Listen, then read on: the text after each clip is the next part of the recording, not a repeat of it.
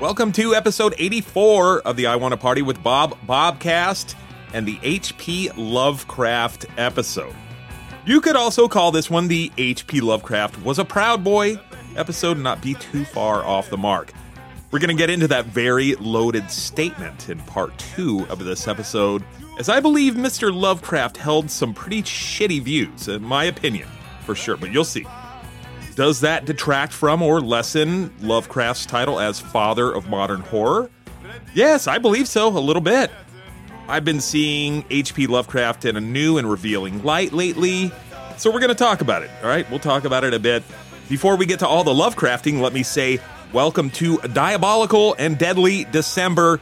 Yes, it's another month of horror, paranormal, and all-around spooky content on the Bobcast. I'm kind of wondering, should I just switch to a full-on horror and paranormal-themed podcast with the Bobcast all the time? What do you think? Let me know. It'd be great. Let me know. The only reason I think I wouldn't do that is because I'd have to drop some of the other stuff that I talk about, like racial justice issues, politics, the little bit that I dabble in politics, and the music stuff, and that'd be big for me. I don't know if I want to do that or not. Whatever, I guess I can always come at it from a little bit of a different angle, something like that, or I'll just keep doing what I'm doing. Every other month is pretty much horror and paranormal themed. Give me some feedback, that's what I'm looking for, so please let me know. Well, here is what's coming down the chimney at you in this diabolical month of December. First up is this episode, and we're talking about H.P. Lovecraft and his racism. We're taking a very specific look at the racism, kind of xenophobia, that kind of thing of H.P. Lovecraft. Next up after this episode is an interview with the author Paul Tremblay, who is an incredible author. A Head Full of Ghosts, Disappearance at Devil's Rock, The Cabin at the End of the World.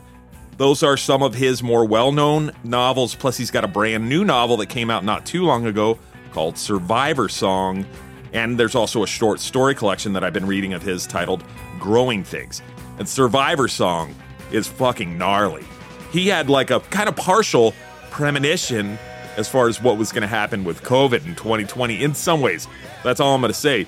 Listen for more in the Paul Tremblay episode. Paul Tremblay, I will say this, he's a very sneaky author. Does he write kind of these supernatural horror stories? Or are these stories thrillers with some kind of rational explanation of what has been going on in the book at the very end of everything? Well, I would suggest you read his books and listen to the interview to find out, because that is one of the questions I'm going to be asking him. Where are you coming from, Mr. Tremblay, in your writing? He's an incredible writer, and all those books I mentioned, buy them, check them out at your library, borrow them from somebody that has them. They are truly incredibly great books.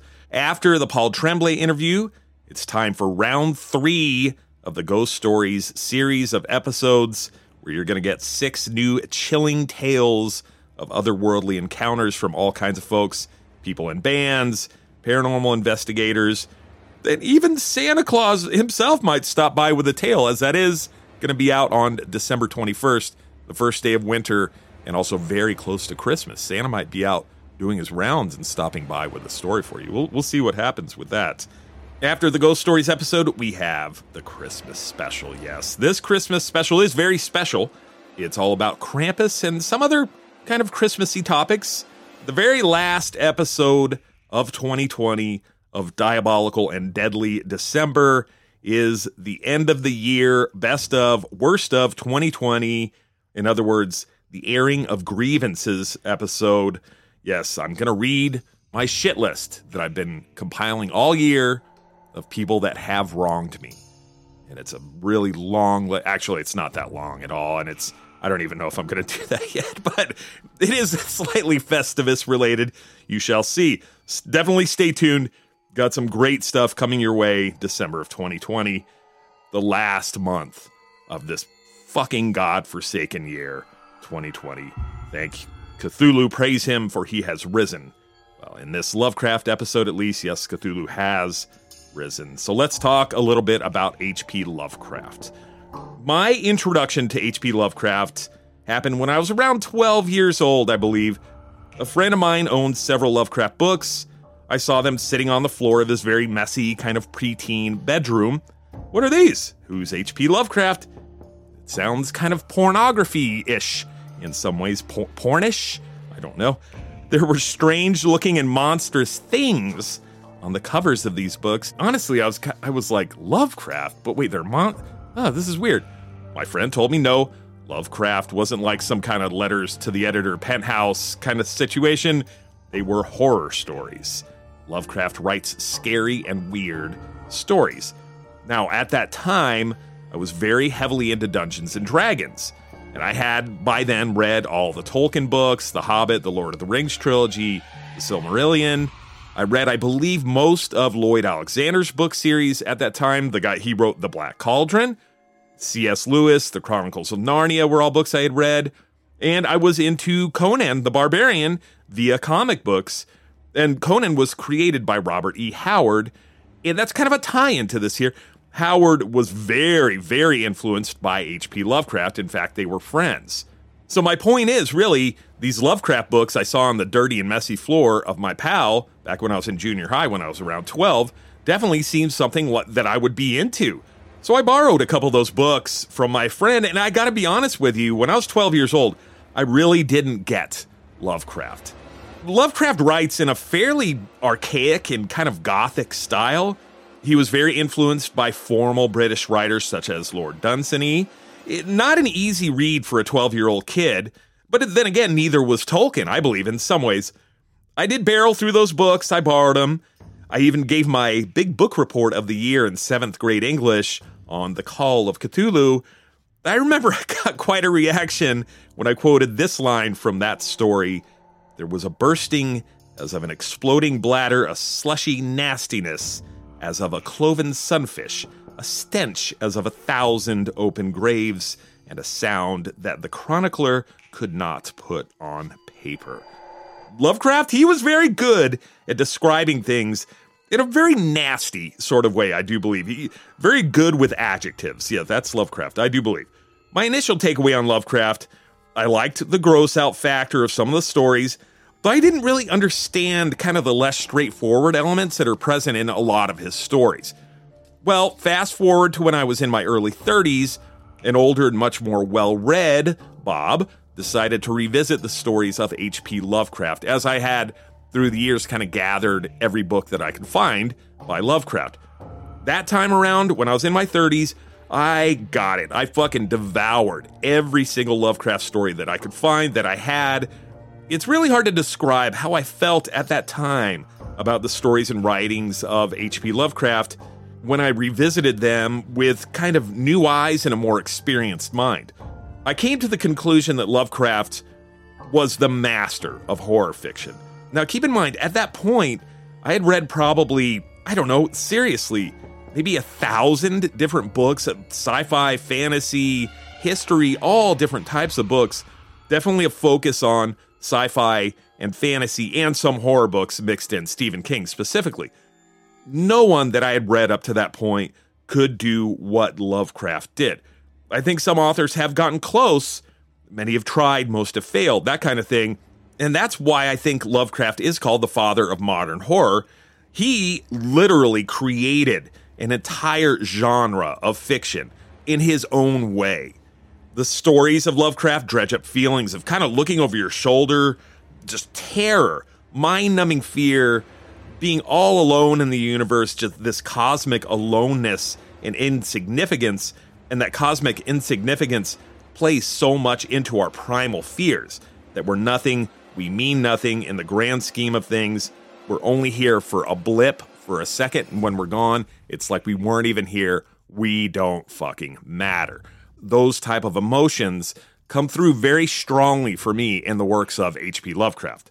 I would even say I don't think I've ever read another author that brings out such strong emotions in me as Lovecraft does. I think Stephen King has gotten very close, especially this book, the Stephen King novel Revival. That book will fuck you up. It fucked me up for a really, really long time. I can't even really tell you what Revival is about. It's a trip. You should read it. It's a fucking fantastic book, and that ending will fuck you up for, I'm thinking, probably the rest of my life. Very insignificant feeling. and terrified of everything after I read that one. So my point here is really, the second time around with Lovecraft, that's when I did become a devotee, an acolyte of the weird, so to speak. But I did notice something reading through those stories a second time that I don't think I caught the very first time around. There is this element of shittiness from H.P. Lovecraft. His way of describing certain characters of a less than reputable nature, let's just say, as swarthy-looking foreigners. His descriptions of Asian people as squinting Orientals.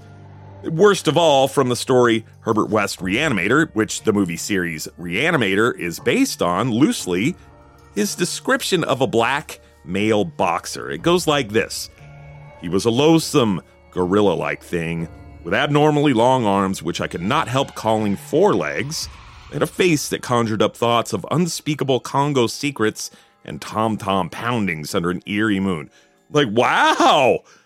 Man, Lovecraft, you're racist as fuck, dude. Holy shit. And I do remember one very specific occasion of reading something of Lovecraft's where I go, wow, he is fucking racist. Like, what is up with this dude? That story was The Rats in the Walls.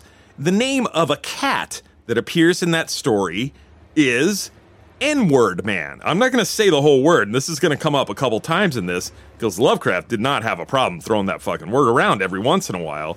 Now, by the way, N-word man was also the name of Lovecraft's cat in real life when he was around 9 years old. Okay, well, Jesus Christ. We're going to talk more about Lovecraft's racism in part 2 of this episode after we get to know a little bit more about him in part 1. This is a huge subject, and this is one that I've hesitated to cover for a very, very long time.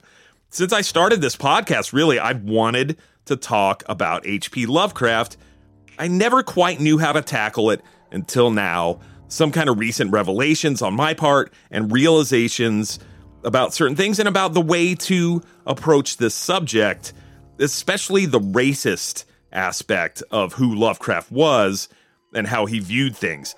I think that's a very important thing to look into and talk about as a fan of horror, as a huge fan of horror fiction in particular, and H.P. Lovecraft. It's very important to get a whole picture of who he was and really to talk about the racist aspect of the man himself. One other thing, too, I just read the book Lovecraft Country, and that played into doing this episode in many, many ways. I owe that book a debt of gratitude, and we'll talk about that a little bit later in the episode too. So like I said, part 1 of this episode is some background in the history of H.P. Lovecraft. Part 2 is going to be pretty much just commentary and information on the racist aspect of Lovecraft.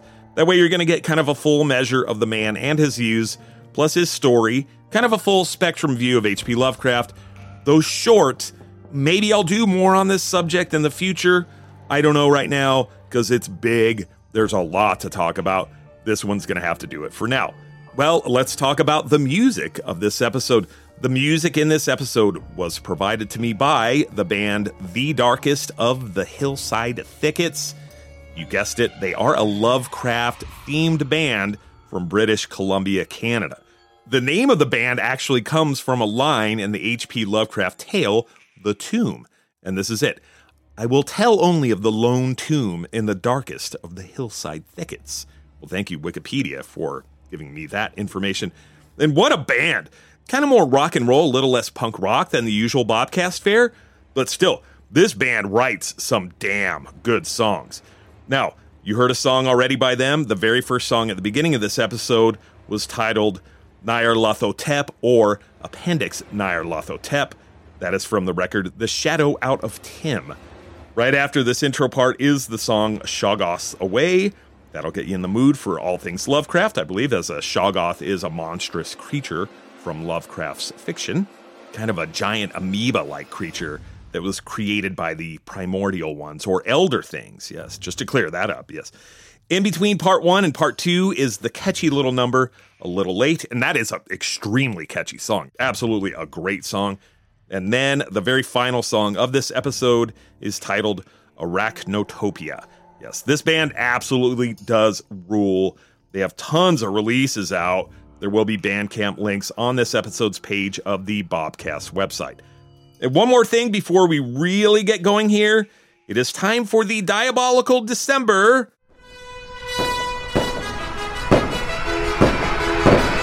Beer of the episode.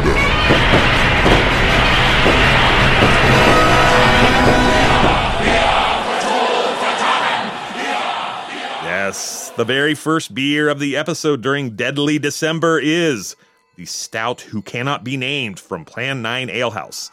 That's a very appropriate name for this Lovecraft episode, don't you think? I think, though, it's a reference to Harry Potter, right? Isn't it?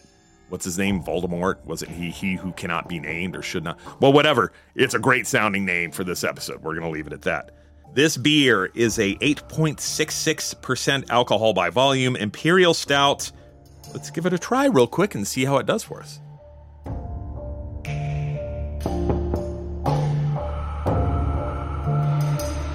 Oh, it's strong. Yeah, it's definitely strong.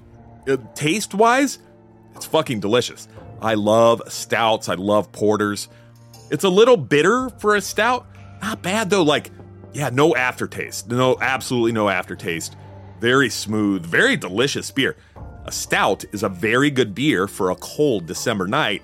Yes, Plan 9 Alehouse, right out of the ballpark with this one. Once again, absolutely a wonderful, fantastic, and delicious beer. You can also enjoy this beer, this very fine and fortifying beer, by visiting Plan 9 Alehouse at 155 East Grand Avenue in lovely downtown Escondido, California. You can call Plan 9 Alehouse at 760-489-8817 or visit them on the web at www.plan9alehouse.com. Now, I have to say this. Today, when I'm recording this, it's December 5th, 2020. On December 6th, 2020, everything's supposed to get shut down again due to COVID. So, Plan 9 may not be open after tomorrow for outside dining. They have a whole very nice outside dining area. It's awesome. It's great. They may not be able to use that when the shutdown comes again. And when the shutdown starts, it doesn't look like it's going to end until the new year or damn close to it. So be aware, call Plan 9 first if you are going to visit there, or go on the web, see if there's any information there. I would highly recommend calling them to check their hours, etc. It is, if you're in the San Diego area, it is definitely a worthwhile trip to check out their beer and food. They have a ton of great records and toys and hot sauces that they make in-house, clothing, snack food, non-alcoholic drinks as well. Plan 9 and the owner of Plan 9, Aaron, they are really all going out of their way to do everything they can to get people to come in. And he's doing some awesome, rad stuff. Him, Aaron, and everyone who works there are working extra hard to get you to come down to Plan 9 and check them out. Have a beer, have a little food, buy a record, buy a toy. He's got all the Super 7 figures that I want, and it takes everything in my power not to spend the money that I don't have to buy one every time I go in there. So, yeah, check out Plan 9 if you can. Support small business. They are one of my favorite places, owned by one of my favorite people around. Absolutely a great place. Very highly recommended by Bob of the Friendly Neighborhood Bobcast. So let's do this. Here we go. Let's listen to a song and get to part one of the episode. Here is The Darkest of the Hillside Thickets with the song Shoggoths Away. Please stay tuned.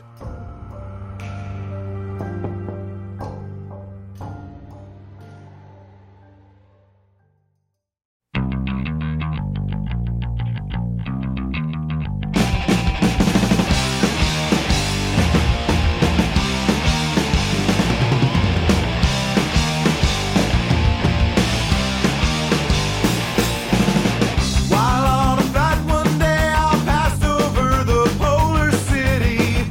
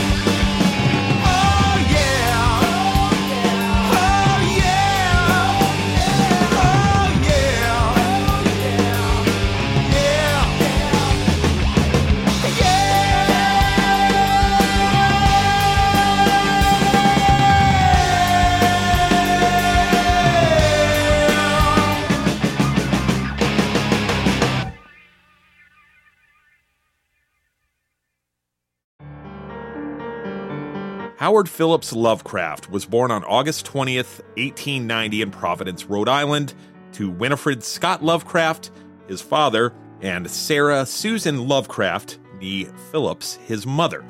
When H.P. Lovecraft was 2, in April of 1893, his father was committed to Butler Hospital in Providence, an insane asylum. In those days, being committed to an asylum was pretty much a death sentence. Lovecraft Sr. did die in that hospital of syphilis-related causes 5 years later in 1898. His death certificate listed general paresis as cause of death, which in those days was synonymous with late-stage syphilis-related causes. H.P. Lovecraft says his father died of falling into a paralytic state due to being overworked, which I don't believe was true. H.P. Lovecraft's father was a traveling salesman who most likely contracted syphilis on the road with extramarital dalliances. Bad lad, Lovecraft Sr., bad lad, bad boy. The young Lovecraft was raised by his aunts, his mother, and his grandfather, Whipple Phillips. Grandfather Whipple was, in Lovecraft's words, the center of his entire universe after his father, Winifred Lovecraft's hospitalization. Whipple became a father figure to the young Lovecraft, though his grandfather would travel on business often in the days shortly after Lovecraft and his mother moved into the ancestral family home. No problem, Lovecraft and his grandfather maintained correspondence by letters when he was out. Now wait a minute, Lovecraft was only 2 or 3 years old then, right? Yeah, H.P. Lovecraft could read and write at the age of 3, very proficiently, I should add. What a child prodigy, holy crap. Whipple inspired the young Lovecraft to read and appreciate literature such as Rime of the Ancient Mariner, Ovid's Metamorphoses, and classic Gothic novels. Here's where some of the inspiration for the future father of modern horror comes in. Lovecraft's maternal grandmother, Robbie, died in 1896. That led to the young Lovecraft having regular nightmares, which would influence his later writings. Lovecraft wasn't close to his maternal grandmother, but seeing his mother and his aunts walking around all in black mourning dresses terrified him, and is one of the things that Lovecraft himself said led to those nightmares. He was 5.5 years old when that happened, by the way. So seeing these women in black roaming around the house, grieving and wailing, combined with the books Whipple Phillips turned him on to, that set the stage for the horrific and fantastical writings of his later years. Or not so later years, because check this out, when Lovecraft was 7, he began writing poetry based mostly on Roman and Greek myths. 7 years old. I have a 7-year-old, and he has a hard time writing letters to Santa. Imagine being a 7-year-old kid and writing poetry based on Greek myths and stuff. Holy crap. Again, I think Lovecraft was a total, child prodigy. By the year 1900, the family fortunes were dwindling due to the poor business dealings of Whipple Phillips. The family had to fire the help. Oh dear, God, no. Oh no, not the help. No more servants in the Phillips Lovecraft home. Poor kid, huh? Yeah, those are the breaks. Shit, I had a hard time paying my fucking rent this month, so I don't feel sorry for him. Whipple Phillips's largest business venture flopped in 1904, and within months he had died of a stroke at the age of 70. That led to Susie and H.P. Lovecraft moving out of the large family home into a very small duplex, and this is where Lovecraft starts to break down at a very young age. He calls the years after his grandfather passed and when he had to move from a mansion to a little duplex as the darkest of his life, and that he also saw no point in living anymore. Lovecraft had started high school in 1904, and it was around that time that he started writing strange fiction. Stories like The Alchemist and The Beast in the Cave were written around 1904 when Lovecraft was 13 or 14 years old, though neither of those stories got published until more than 10 years later. Those years saw Lovecraft have a series of nervous breakdowns and other mental collapses, which led to him dropping out of high school. He had planned on attending university after high school, but he never followed through and never did go to college. Some high school is what Lovecraft would have had to have put on any job application these days where you're asked about education. And it's funny, too, isn't it? A person who didn't graduate high school who would end up going on all these crazy racist rants later in his life. That sounds a lot like Facebook, doesn't it? Yeah, it does. Between 1908 and 1911, not much is known about what Lovecraft was up to, though his apparent anxiety and depression seemed to get much worse in those days. Letters from Lovecraft began appearing in pulp and weird fiction magazines, kind of in the letters to the editor sections, around 1911, and in 1912, a poem was published in a Providence, Rhode Island newspaper, the Evening Journal, titled simply Providence in 2000 AD. Lovecraft was getting published. That was the first thing he ever had published. Oh, great. Oh, awesome. Well, yeah, not really. The poem Providence in 2000 AD is a xenophobic and racist rant. Here are a few lines from that poem. I left the ship and with astonished eyes surveyed a city filled with foreign cries. No word of discourse could I understand, for English was unknown throughout the land. Okay, for context, that poem is about a family who left Providence, Rhode Island to go back to their ancestral home in England due to an influx of foreign immigrations. And the main character returns to Providence years later to survey a city overrun with Negroes, Irish, Italians, Poles, Jews, Turks, Swedes, and more undesirables. The poem is summed up by the last two lines when the protagonist answers who he was when questioned by a Providence local. Last of my kind, alone, unhappy man. My name is Smith. I'm an American. Yeah, sounds familiar, doesn't it? That's some MAGA-sounding shit right there. Isn't it? Like, fuck. Man, fuck you, dude. I'm getting ahead of myself. Definitely getting ahead of myself. We're going to talk more about that kind of thing in part 2. But you see, very early on, Lovecraft seems to be a racist douche. He really does. In order to avoid getting bogged down in minutia on this kind of background and history of Lovecraft, let's speed through the next several years. Lovecraft's mother, Susie, is committed to a mental hospital in March of 1919, the same hospital in which his father died back in 1898. She died of a botched gallbladder surgery in the hospital in the year 1921. That was a crippling blow to the 30-year-old Lovecraft. Again, he had a mental breakdown, and he states that there is no reason he should continue to live. All the while, though, Lovecraft has been writing. Stories like Beyond the Wall of Sleep, The Doom That Came to Sarnath, those were written in 1919. The Cthulhu mythos were born in 1920 and 1921, with the 1920 poem Nyarlathotep and the 1921 short story The Nameless City. Lovecraft got married to Sonia Green in 1924, the only marriage of his life. They had no children, and Green essentially supported the aspiring writer through the course of their relationship. Sonia Green was also a writer and met Lovecraft at an amateur press convention in Boston in 1921, by the way. The couple lived in Brooklyn, New York during the marriage, though Green went to Ohio for work after her hat shop business in New York failed, and that left Lovecraft to lurk in a small apartment by himself, poking his head out the window to hate on the random foreigner passing by. Yes, indeed. Lovecraft hated New York. He moved back to Providence, Rhode Island in 1926. It appears that Sonia Green and Lovecraft were only married for 2 years, and they didn't even live together the entire course of the marriage. Sonia Green and Lovecraft never actually divorced either, as Lovecraft did not ever sign off on the divorce papers, though he said he would do that. Green did remarry in 1936 in California, thinking that she was divorced. So here you have this kind of a weirdo dude, a racist, xenophobic. That was Lovecraft. That was definitely Lovecraft. So Lovecraft is back in Providence, and he is writing like crazy. The Case of Charles Dexter Ward, At the Mountains of Madness, and The Dunwich Horror are written after the author's most untriumphant return to Providence, though he didn't see any real commercial success from those or any of his other writings. Here's an example. The Shadow over Innsmouth was published in 1936, but only 200 copies were actually bound into book form to be sold, and about half of those were destroyed because they didn't sell.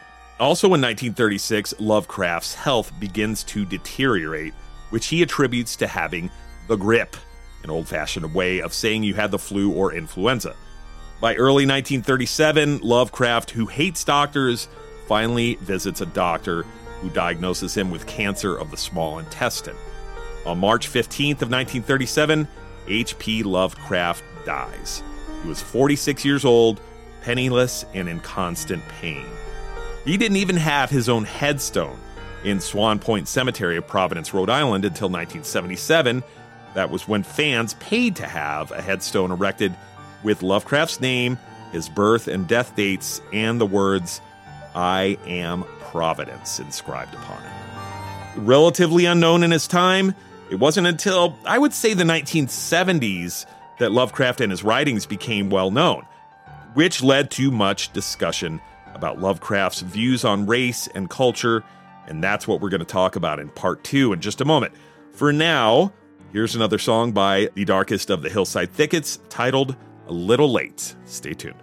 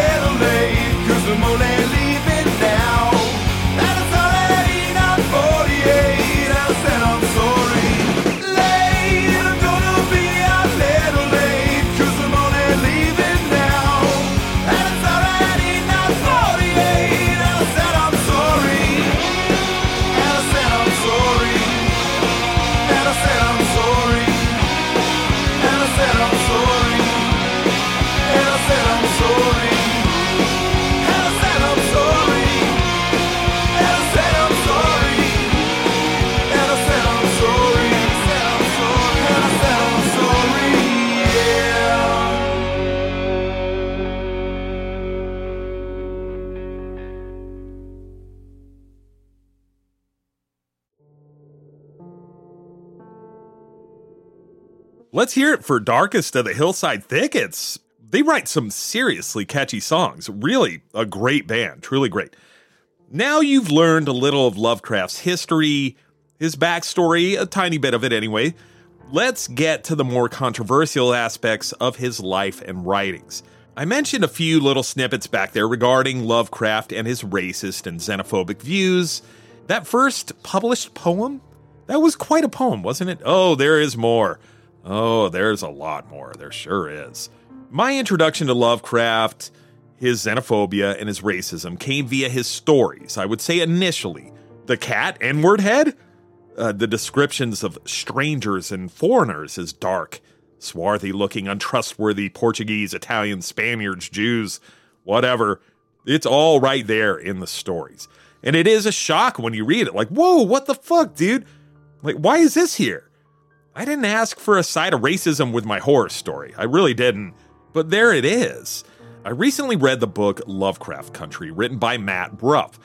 That is a great book, by the way. It truly is. The brief synopsis of the book is this. black family in 1950s Jim Crow era America and their experiences with institutionalized and systemic racism and cosmic and supernatural horror. That's pretty much the book in a nutshell. There are several stories in the book. They're all interconnected. I do highly recommend that book. It's a great read. However, I do have my issues with that book.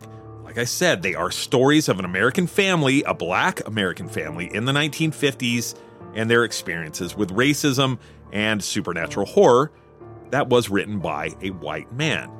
Okay, that's okay, right? Yeah, I guess. I don't know. I kind of have a little bit of an issue with that. It's kind of like an outside looking in kind of situation. Here's my question. Is it the place of a white man to write about what black people encountered when dealing with the racism of other white men in 1950s America? I mean, I don't know. The book really struck a huge chord with me about how fucked up things were back then. It was all pretty much historically accurate except for the supernatural stuff. And the real horror in that story is that systemic and institutionalized racism, not the monsters, right? I don't know. I maybe I'll go back and we'll do a Lovecraft Country episode, talk about the show, which I'm going to be watching pretty soon, hopefully, and the book, and get a little bit more into that. But there was something in that book that hit me very hard. And that was a reference to one of H.P. Lovecraft's poems, and that poem was titled On the Creation of N-Words. Okay, that word again. This poem was written in 1912, and it's generally accepted as being written by Lovecraft, though there are some people who question whether or not he actually wrote it. I am one of those people that think he probably did. It's a short poem, so I'm going to read the whole thing to you real quick. When long ago the gods created earth, in Jove's fair image man was shaped at birth. The beasts for lesser parts were next designed, yet were they too remote from humankind. To fill the gap and join the rest to man, the Olympian host conceived a clever plan. A beast they wrought in semi-human figure, filled it with vice, and called the thing an N-word. Does that poem make you angry? It makes me fucking angry. Very angry. And mostly what it makes me angry about is the fact that I've been reading Lovecraft for close to 40 of my 51 years. That I've gotten super into Lovecraft, love his writing, love his books. I love the tons of different things that have been inspired by his stories and the Cthulhu mythos. We're talking music, video games, TV shows, movies. Lovecraft's tentacles have a very long and grasping reach. And honestly, I feel dirty for having consumed so much of this horrible man's works and related works. It's rough. Let's move on to the letters of H.P. Lovecraft and some of the content of those letters before we get to the discussion about how I feel personally about this aspect of him, or more on how I feel on this aspect of him. H.P. Lovecraft wrote a lot of letters to people. 100,000 of them or more, it is said. These letters contain everything from politics, history, art criticisms, weird fiction-related topics, and surprise, yes, racism. Some of those letters are truly gnarly. Lovecraft, especially in later years, wrote mainly to fellow authors. Let me give you a couple of snippets from a couple of letters. Here are Lovecraft's thoughts on Hitler from the year 1933 in a letter to Vernon Shea. When I say I like Hitler, I do not imply that his is a blindly against the disintegrative forces which more educated and sophisticated people accept without adequate evidence as inevitable. His neurotic fanaticism, scientific addlepatedness, and crude gaucheries and extravagances are admitted and deplored, and of course it is quite possible that he may actually do more harm than good. One can scarcely prophesy the future, but the fact remains that he is the sole remaining rallying point for German morale, and that virtually all of the best and most cultivated Germans accept him temporarily for what he is, a lesser evil at a special and exacting crisis of history. Objections to Hitler, that is, the violent and hysterical objections, which one sees outside Germany, seem to be based largely on a soft idealism or humanitarianism, which is out of places in an emergency. This sentimentalism may be a pleasing ornament in normal times, but it must be kept out of the way when the survival of a great nation hangs in the balance. The preservation of Germany as a coherent cultural and political fabric is of infinitely greater importance than the comfort of those who have been incommoded by Nazism. And of course, the number of sufferers is negligible as compared with that of Bolshevism's victims. If what you say were true, that others could save Germany better than Hitler, then I'd be in favor of giving them a chance. But unfortunately, the others had their chance and didn't prove themselves equal to it. Now, keep in mind, that was written in 1933. That was before any of World War II, the Holocaust. I mean, this is even before Kristallnacht in 1937, when that pogrom against the Jews really came into effect and laws were made that really, really targeted the Jewish people of Germany in those days. So H.P. Lovecraft, he's right. He had no way, he even said it in the letter, he had no way of seeing the future and what Hitler would do in the future. But it doesn't sound like he thinks Hitler was such a bad guy at the time, kind of a lesser of two evils. So Lovecraft had no way of knowing the future, but the writing was on the wall, if you ask me, about where Nazi Germany was going to eventually head, because Hitler did make it pretty plain his hatred of the Jews and the fact that he wanted to expand into Eastern Europe for Lebensraum, for living space for the German people. So if you had any kind of sense at all back then, you'd be like, no, this guy is fucking bad. Lovecraft's like, oh, he's not such a bad guy. I think Lovecraft was a little bit of a nationalist, personally. There is definitely more evidence that paints a picture of Lovecraft as a nationalist in other correspondence and letters, but what I just mentioned, I think that'll do for now. I'm just going to give one more example of Lovecraft's really shitty views from another letter before we move on to the very last part of this episode. This letter is also from the year 1933, or it might have been 1931, okay? Now keep in mind, these letters were written either 4 or 6 years before he died. So that's kind of going to be an important little fact in a minute. Here's this quote from this letter. "The black is vastly inferior. There can be no question of this among contemporary and unsentimental biologists, eminent Europeans for whom the prejudiced problem does not exist." And I think there he's referring to the institutionalized racism and prejudice and bigotry that existed in the United States of those times. But it is also a fact that there would be a very grave and very legitimate problem even if the Negro were the white man's equal. So that is, pretty much straight up racist. Well, where do we go from here? That's my question. I've given you some samples of Lovecraft's racism in this last part. It's pretty fucking blatant, right? It is. It truly is. For those of you that might think, well, Lovecraft was a product of his time. Everybody thought like that back then. That is absolutely not true. Completely not true. Yes, there were a lot of racists back in those days, a lot of bigots, a lot of people with prejudices, for sure. But Lovecraft was extreme, definitely extremist in his views. He was very loud in his letters about how he felt on topics of race, on foreigners, his very xenophobic views, that kind of thing. There are letters where his literary friends argue with him about how fucking racist and xenophobic he was being. It's kind of like your drunk uncle posting racist bullshit on Facebook, like, whoa, dude, back up. Do not say that. God, no.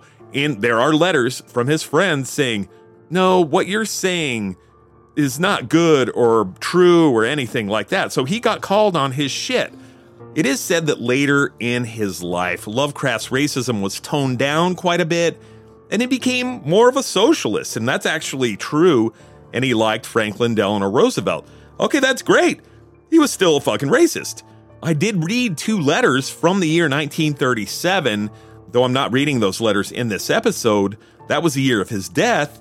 He was still very, very much a racist the year that he died, trust me.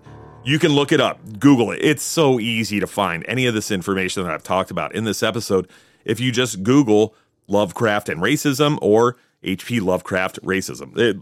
It will take you straight to many, many articles that go into much more detail about it than I'm going into in this episode. So I would ask this question at this point, where do we go from here? You know, I'm thinking if you're listening, you're probably a fan of H.P. Lovecraft. I would guess. I don't know where to say we're going from here, but I can tell you where I'm going from here. And where I'm going from here, it was a hard one, honestly, because I truly love a lot of the writing and stories of H.P. Lovecraft. I really do, but I think I'm done with him. I really do. The more I look into the words from his letters, the less I can detach him from his work, from his art. H.P. Lovecraft, he was a piece of shit. He really was. Let's count him off with me, okay? Racist? Check. Nationalist? Yep, check. Xenophobic? Oh yeah, big check there. H.P. Lovecraft, I've come to this conclusion. H.P. Lovecraft was a Proud Boy. He was a MAGA twat. Can you imagine what he would be doing today? He'd be on Facebook spouting all kinds of bullshit until he got tired of being censored on Facebook and Twitter, you know, saying, oh, they're censoring any people with right-wing views. And now he'd be on Parler complaining to other fucking white supremacist pieces of shit. And his friends, the people that loved him in the literary community, would be like, no, hey, man, like, check it out. No, what you're saying is a bunch of bullshit. You know, it's nationalist, it's xenophobic, it's racist. Don't say that. And, you know, by today's standards, he would definitely have toned things down, I'm sure, how all these other MAGA twats sound, right? And these Proud Boy fucks, these white chauvinist types. He would be saying things like, well, you know, we can't let immigrants in this country. They're stealing all of our jobs. And what about black on black crime and all lives matter? It's the same shit, just wearing a different face. But it's all the same views. I don't think personally that I can revisit and reread the works of Lovecraft ever again, to be honest with you. The racism is too ingrained in everything he did. In fact, I think in a lot of cases, the racist and xenophobic elements are a huge part of the stories themselves. Shadow over Innsmouth, the Innsmouth look.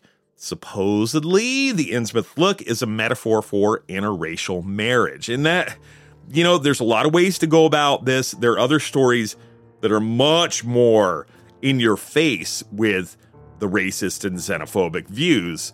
Quite a few of them, enough to where I'm like, you know what? I don't need to read any more of his books. Does that mean I'm going to throw away all my Lovecraft books? At this point, no. Am I going to burn them? No, because I don't do stupid shit like that. So there you go. Do with that information what you will. I'm very glad myself that I looked into Lovecraft and his history a little bit deeper for this episode. It's not a happy ending for me. It's not a happy situation, but at least I know the depths of H.P. Lovecraft's depravities, and there we have it. So that's going to do it for this episode. Thank you so much to Plan 9 Ale House for the beer of the episode. A very delicious beer it was. Thanks to the Darkest of the Hillside Thickets for the songs.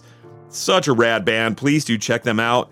There's going to be Bandcamp links on the Bobcast website that'll take you straight to the Bandcamp page for the Darkest of the Hillside Thickets. As always, thank you for listening to this history and kind of expose of H.P. Lovecraft. I hope it was educational and entertaining for you. Don't forget, please subscribe, rate, and review the Bobcast wherever you listen to podcasts. Also, please consider becoming my patron on Patreon at www.patreon.com/IWannaPartyWithBob. I'll leave you with one more song from Darkest of the Hillside Thickets. That song is called Arachnotopia. Here it is. Thanks again so much for listening.